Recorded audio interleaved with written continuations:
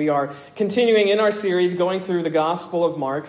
We are nearing the end. We are in chapter 15. I want to draw your attention here to the latter half of chapter 15. We are going to close out, Lord willing, this series next week with chapter 16. But I want to draw your attention to here as we are at the scene of the cross, as we are seeing a view of Jesus from the perspective of John Mark, the writer of this gospel. We are at this scene, the scene of Golgotha, the place of a skull, as it is referred to in verse 22. And here is the precise moment where that Mark has really been building towards the entire time. All the events that have come before, all of the little stories, the little anecdotes, the little illustrations, the miracles, everything has been building towards this moment of Jesus bearing the sins of the world. This is the climax, the fulfillment of all that Jesus has said that he would do. It's coming and happening here right now, right before our very eyes. But I want you to know something in verse 37. Verse 37 says this, "And Jesus cried out with a loud voice and breathed his last." By this verse, we are made to understand that Jesus has died. Jesus, the God-man, the man of the God in the flesh, has died in this moment after bearing and enduring all of the agony and struggle and anguish of the cross. Here in verse 37, at this moment, he dies. Matthew, the Gospel of Matthew, you don't have to turn there, but he has the same sort of verse in which he says he yielded up his spirit, and John says he gave up his spirit. And here very clearly, we are to see that Jesus, the man, has died. Life, breath, just as we are familiar with loved ones that we have lost, so too is Jesus here. Life and breath leaves his body. We know, of course, because if we are faithful, good Christians, we know, of course, that this isn't the end, that he rises from this dead state in just a few short days. He walks out of that grave. That's what we will get to next week. But I want you to sort of sit in this moment. Sit in the moment just like Jesus' apostles, just like those in the crowd this day. Jesus is dead. To them, there's a period at the end of that sentence. To them, this was a state of finality. To them, it was the end of all that they had come to be familiar with, all that they had been accustomed to. This promise of the kingdom, it dies along with Jesus. At least in their minds. At least in the minds of those who were privy to this moment, who were there that day. Can you imagine the heartache and the grief after all that Jesus has said that he would do? He is dead. Of course, we know that Jesus didn't stay dead. And actually, that's the point of a lot of contention along people who wish to rid themselves of Christians. They want to disprove all of this by saying that Jesus didn't actually die. They come up with all these theories. Maybe you haven't really thought about this. But I challenge you to sit and think through the, quote, deadness of Jesus. Because I think it's actually a really important concept to sort of let your mind sort of sit in for a moment.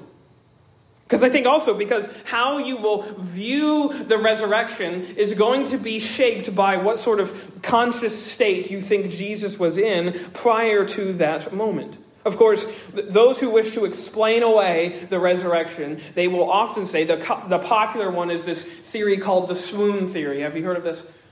They basically believe that Jesus didn't die, he swooned, he fell unconscious, he fainted. And that the cold air of the grave, when he was put in that tomb, kind of woke him up or something. I don't know. I can just clearly say that is patently false. Not just because I believe it, I think it proves it in this text here this morning.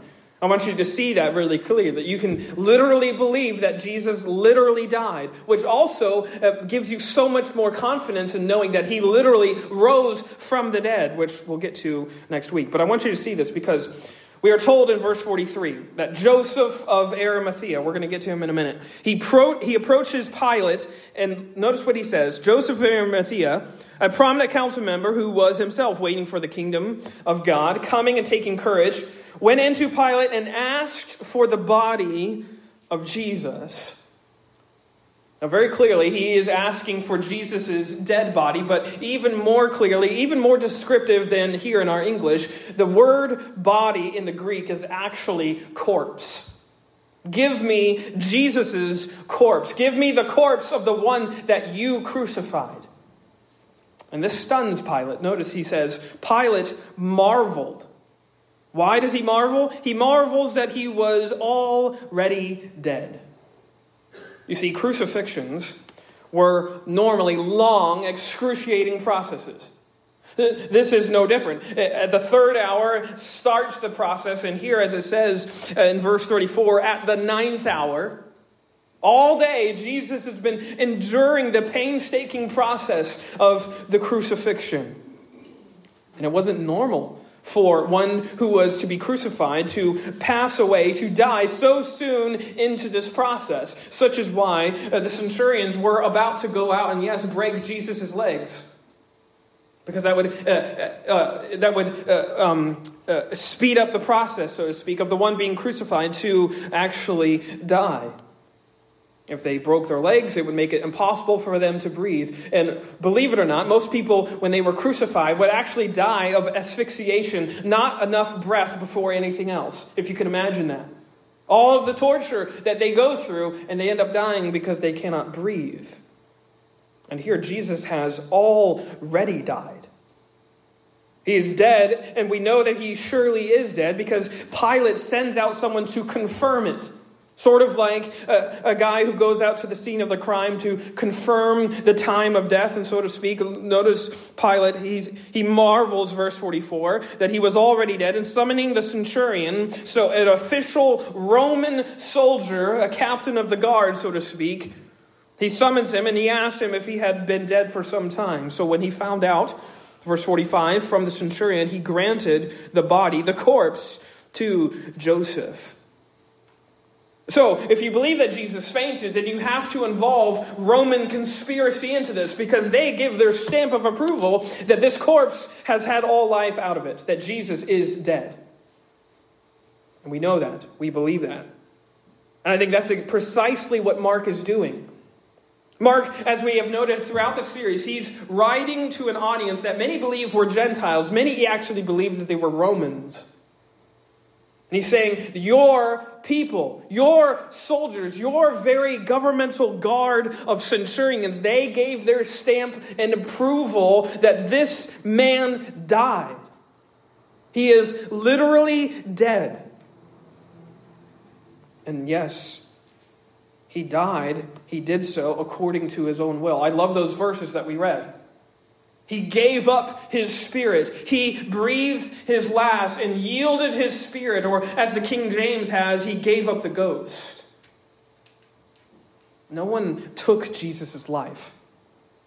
They didn't have to come out and break his legs in order for Jesus to die. Jesus died of his own will.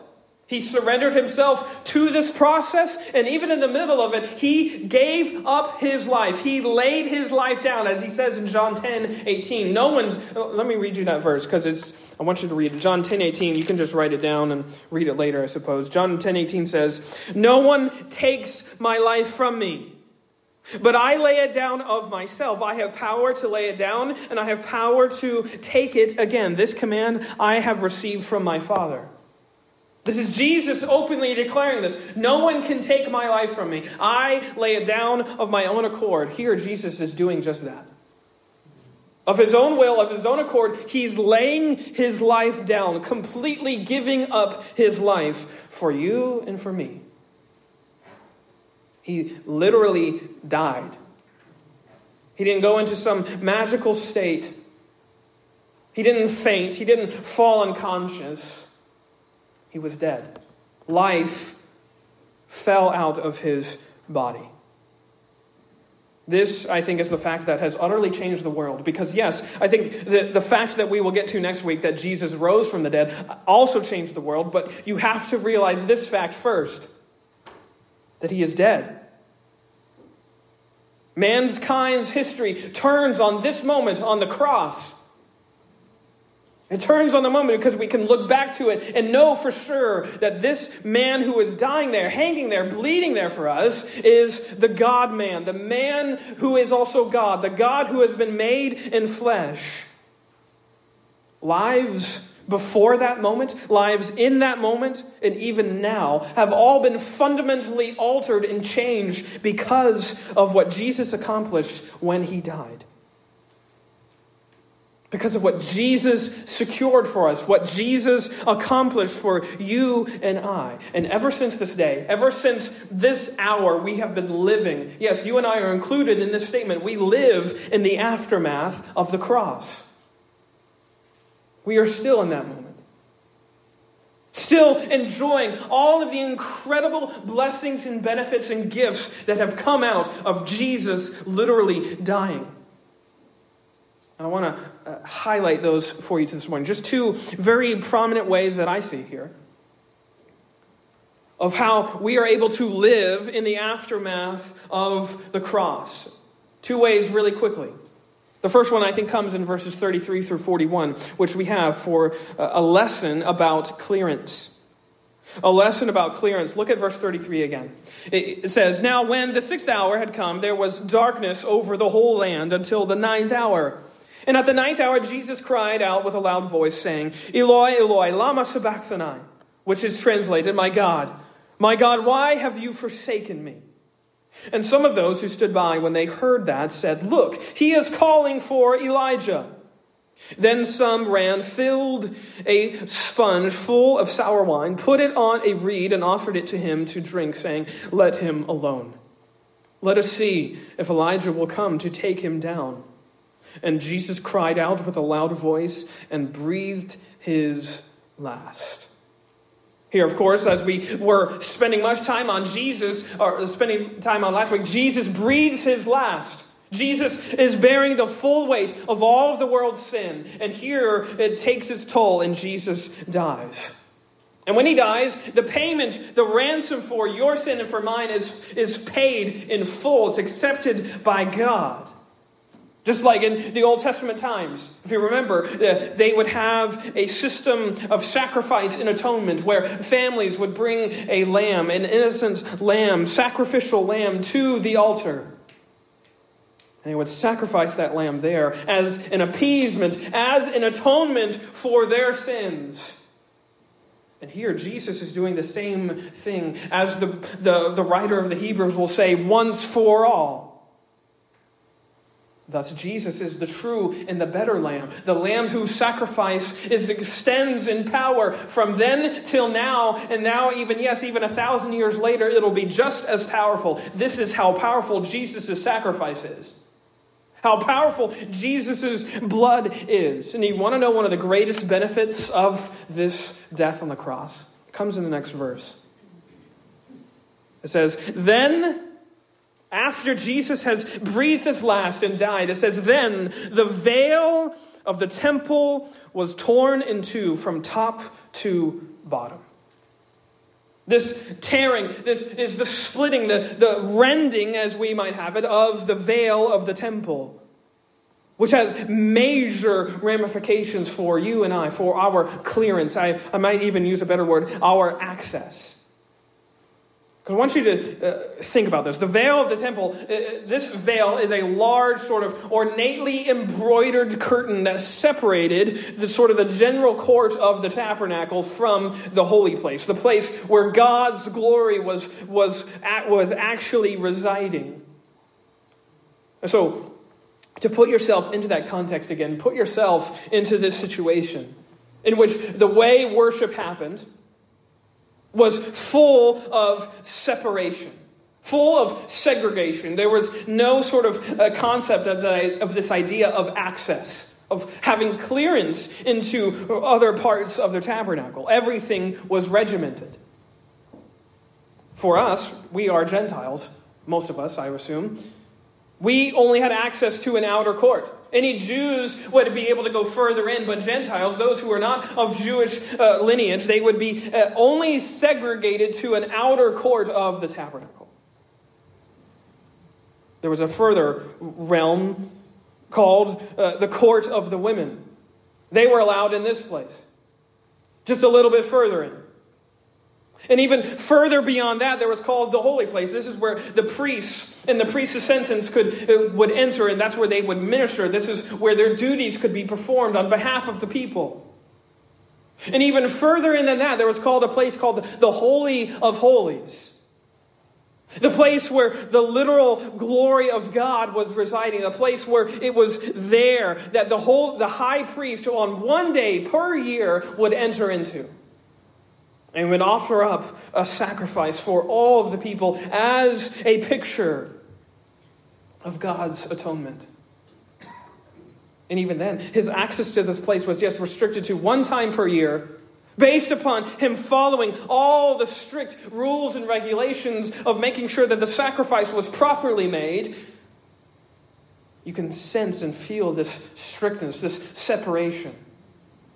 It was there for a very good purpose, of course. It was there to emphasize the holiness of God, emphasize his righteousness. This is how uniquely, supremely holy God is, that we have to reverence and worship him in this way. And he's worthy of all of that. But now, we get this incredible verse, this incredible truth, that you and I, there are no more restrictions on us. There is no more walls of separation. There are no more veils of the temple that are barring us out. Why? Because the veil has been torn from the top to the bottom. An image trying to suggest the fact that it's been completely shredded. You and I have access to the Father, the Holy of Holies, to Jehovah himself, not by going through any sacrificial system, because the sacrifice has already been given in Jesus. We have free access to the Father. This is the incredible good news of the gospel, that we have access to the Holy of Holies right now. In your car, on your way to work, when you're sitting at home or on the breakfast table, wherever you are, you have access to the Holy of Holies. This is what Jesus has done. This is what Jesus has done for all of us here in this room, for all Christians who have ever believed in the name of Jesus. There's no more need for a human mediator to go through to try to get to God. No more sort of having to go to a priest to have our forgiveness given to us, to have our pardon declared to us. As it says in 1 John chapter 1, if we are faithful to confess our sins, he is faithful to forgive us our sins. And that confession doesn't have to be made to any human person. You can make it to God right now, right here, right in this room, wherever you are. Because we have been given access. We have been cleared to enter by this blood of Christ, by this blood of Jesus, which clears the way for us for forgiveness and salvation. We have access to the very presence of God the Father. This to me is one of the most wonderful, amazing truths of the gospel. Paul talks about this in Romans 5. Let me read you those verses, actually. It just kind of struck me. Romans 5, he mentions this same word, access. He says, this is Romans 5, verse 1. Therefore, having been justified by faith, we have peace with God, with Christ, through our Lord Jesus Christ, through whom also we have access by faith into this grace in which we stand, and rejoice in hope of the glory of God. Paul was referring to this very thing. We have access to this grace by the blood of Jesus. The grace of atonement, the grace of forgiveness, the grace of having your sins washed away from you. No more sacrificial system. No more human priest to go through. No more rigid system of rules and regulations and things that we have to go through. We have access to God the Father by faith. What a wonderful, amazing benefit of the gospel of Christ crucified for us. That in Him, in Christ, through Christ and with Christ, we can go to the Father. Go to the high priest himself. This, by the way, is one of the prevailing themes of the book of Hebrews. I've been sort of teasing a lot of people that I'm going to preach through Ecclesiastes, and that's one I'm definitely going to live up to in a couple of weeks. I promise you, I'm getting ready. I do want to preach through Hebrews too. I keep going back to it. I keep going back to finding just amazing truths for here and now coming out of this book of Hebrews. And in fact, let me read you this. This comes from Hebrews chapter 8, verse 6. I want you to see this. Hebrews 8:6. This idea of access into the Holy of Holies. Hebrews 8:6, the writer says this. But now he, that is Jesus, has obtained a more excellent ministry, inasmuch as he is also a mediator of a better covenant, which was established on better promises. You can sense the fact that this Jesus, he is the true and better one. And that's essentially what he's trying to say all throughout this book. The better system, sort of the better covenant, the better promises, is that atonement, peace, salvation is given for free by grace through faith in this atonement that he has already enacted, that he has already finished and finalized. This is Jesus, our true and better high priest, who has cleared the way for you and I to come to him. This is what we believe with all of our hearts. This is what I believe with all of my hearts. That no matter who comes through that door, they have a way to access the Father. No matter what has defined them, no matter what sin still clings to them, the pathway is clear for them to come to this throne and ask for grace. And it is given to them liberally because Jesus has already made the sacrifice for their sins. There is no hopeless sinner on this earth. There is no hopeless lost sheep that cannot be found again. That cannot be brought in again into the fold, into Christ. This is what the gospel tells us. This is the good news that we have. There is no one that we cannot have hope for. You have a family member that you've been praying for 20 years. You have a cousin or a nephew or perhaps a child who has run away from how you brought them up. They're not living for Jesus. There is no hopeless person, no hopeless soul on this planet. We pray because we believe that there is a better promise coming out of a better covenant that has been established by the true and better Messiah, Jesus himself, who took all of our sins and paid for them by his own body, by dying himself. This is Jesus. There's a passage I want to get to. Well, I'll just read it because I want to.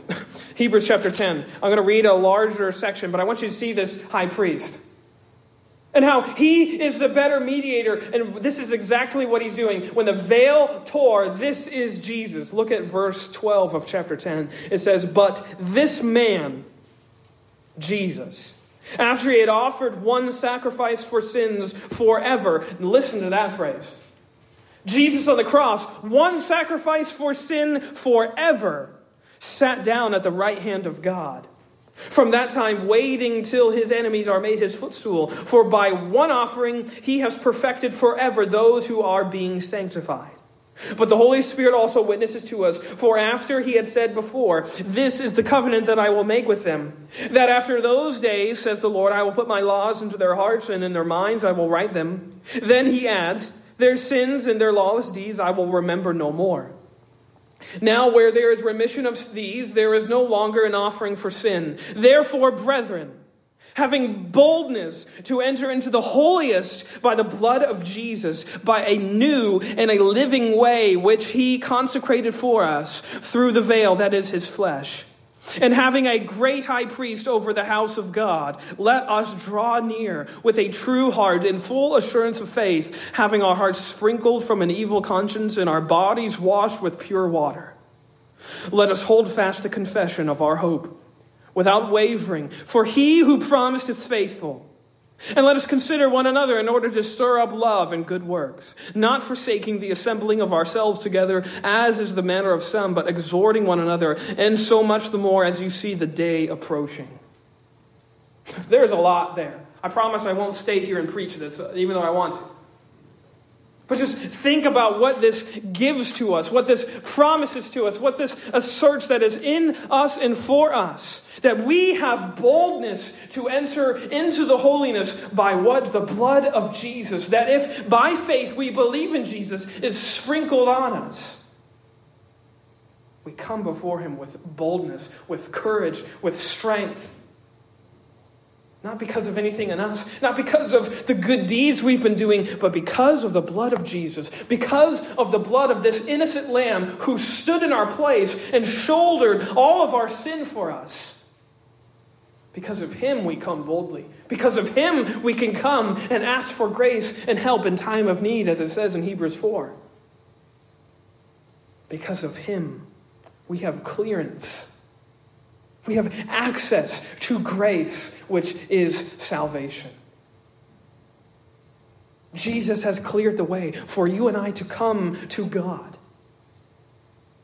A lesson about clearance. Go back to Mark chapter 15. Secondly, I want to look at this too. A lesson about confidence. A lesson about clearance, a lesson about confidence. Look at verse 42.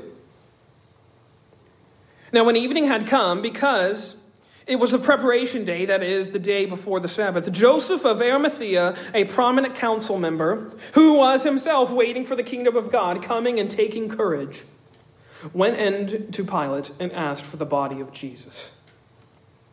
We knew at the beginning that this Joseph of Arimathea has come to request permission to bury Jesus' corpse, bury it properly, so to speak. And Mark gives us this hint that this is something that Joseph had to ask or had to muster up courage to do. It says, coming and taking courage. This might not seem like a courageous act, but I assure you it was, because you see Joseph of Arimathea, as it says here, is a prominent council member. Yes, he is a member of the Sanhedrin Council. Yes, the very men who conspired and actually convicted Jesus in a concocted phony trial. That very council Joseph was a member of. Those were his associates, his co-workers, so to speak. Those were men with which he had familiarity. The very men that were striking Jesus in the face and blaspheming him while he was hanging on that cross, those were Joseph's associates. And here he's coming and asking for Jesus' body. Luke chapter 23, verses 50 and 51 tells us actually that he was not in agreement with this plan, that he wasn't sort of, let me read the verses. I'll mess up if I try to remember, I'll mess it up. Luke 23, verse 50 says this. Now behold, there was a man named Joseph, a council member, a good and just man. And he had not consented to their decision. Indeed, he was not in agreement with the Sanhedrin's decision to conspire and convict Jesus. He was from Arimathea, a city of Jews, who himself was also waiting for the kingdom of God. He was in agreement with their plan. Perhaps he wasn't even there. If you remember, that night when Jesus is arrested, there is an illegal gathering of the Sanhedrin. They're not allowed to meet at night. Perhaps he wasn't at that meeting. I assure you, he probably wasn't. They probably knew not to invite Joseph. Instead, as we are seeing here, Joseph is actually a disciple of Jesus, who longs for the kingdom. And actually, one of the most telling verses in all of Scripture about this Joseph of Arimathea comes from John chapter 19. I want you to see this. I know I'm taking you to a bunch of places, but I want you to see this description of Joseph of Arimathea. John 19, verse 38 says this. After this, Joseph of Arimathea, this is, a parallel of the same scene, being a disciple of Jesus, but secretly, for fear of the Jews, asked Pilate that he might take away the body of Jesus. Here is Joseph of Arimathea, a Sanhedrin council member, disciple of Jesus, but secretly.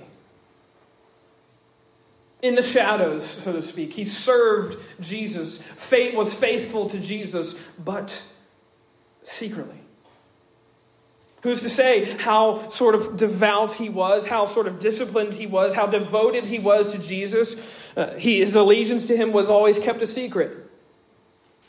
Perhaps he was protecting his position, protecting his prominence as a prominent member. As it says back in Mark chapter 15, it says that he was a prominent member of this council, meaning he was wealthy, he was influential, he was well-to-do. He had a lot riding on this Jesus guy.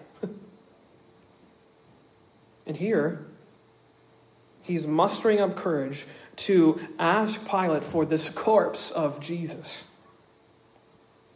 To me, I see incredible courage in this moment. Some might say it's coming too late, but I say it's coming right on time. Because after the cross, Joseph perhaps has this realization that his secret faith cannot be secret anymore. That his following of Jesus, but secretly, cannot be that way anymore. It has to be courageous. No longer is he now lurking in shadows, trying to protect his discipleship of Jesus from being outed by his friends. He is openly, courageously asking permission to revere the body of Jesus. If you stay in John chapter 19, you'll see that. And I want you to also see this too.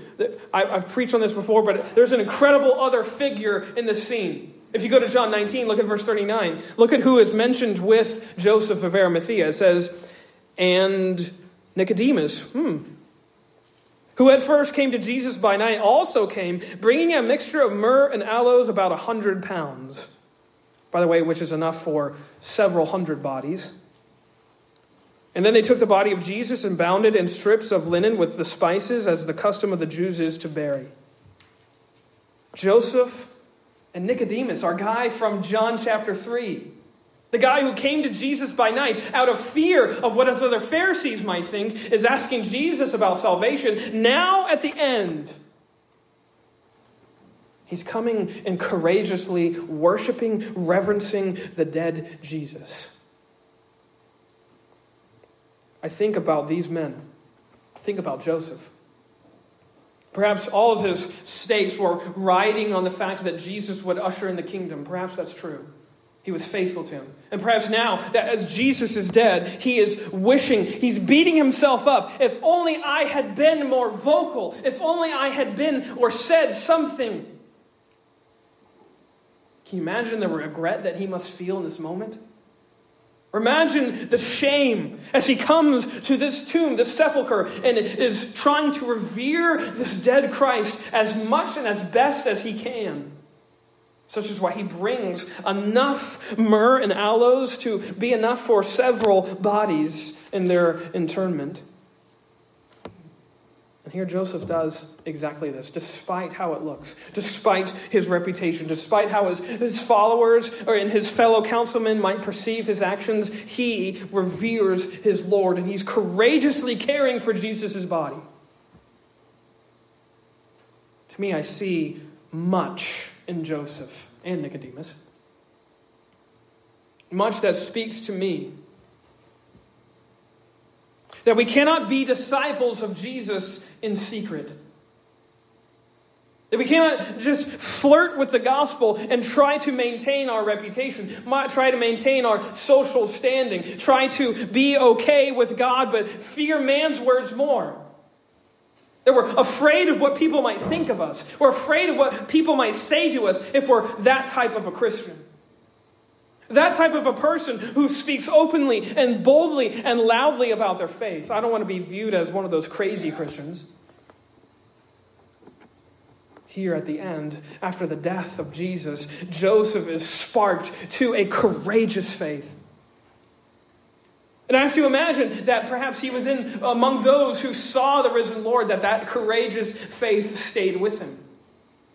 And in fact, a lot of this is not in Scripture, but if you read sort of historical accounts, many believe that's what happened with Nicodemus. And in fact, many ancient historians believe that he actually died a martyr as a missionary preaching the gospel in the first century. The man Nicodemus who questioned him and went all the way along serving Jesus in secret, perhaps he has died as a martyr for Jesus' name. Don't live with your faith just secret, just closeted inside you. We are cleared to live confidently in Christ. This is the good news that we have together this morning. The good news that comes from Jesus' passion and death means we can hold everything else in this life loosely with a loose fist. Reputation, what people think of you, all their opinions, all that, we can hold that loosely. Because you know that our reputation resides with Jesus. He's the one who has given us everything, as it says in 2 Peter chapter 1. Everything according to life and godliness comes from a knowledge of this Jesus. In that way, a dead Jesus on the cross is actually one of the best inspirations for a life lived for God's glory. Of course, we know that he didn't stay dead. That even more transfigures our own lives. But here in this moment, Joseph musters courage, asks for Pilate's permission to revere the body of Jesus. Alexander Maclaren, one of my favorite orators, he says this about this precise moment. He says, the sight of Christ's cross not only leads to courage and kindles a love which demands expression, but impels joyful surrender. My friends, this is what the cross does for our lives. It clears the way for you and I to live confidently in what the cross does. It frees us from guilt and sin. It frees us from fear and shame. It frees us and it liberates us to live confidently because of Christ's accomplishments on the cross. This is why we can read all throughout the Scriptures. This is why the cross must remain our anchor, our focal point.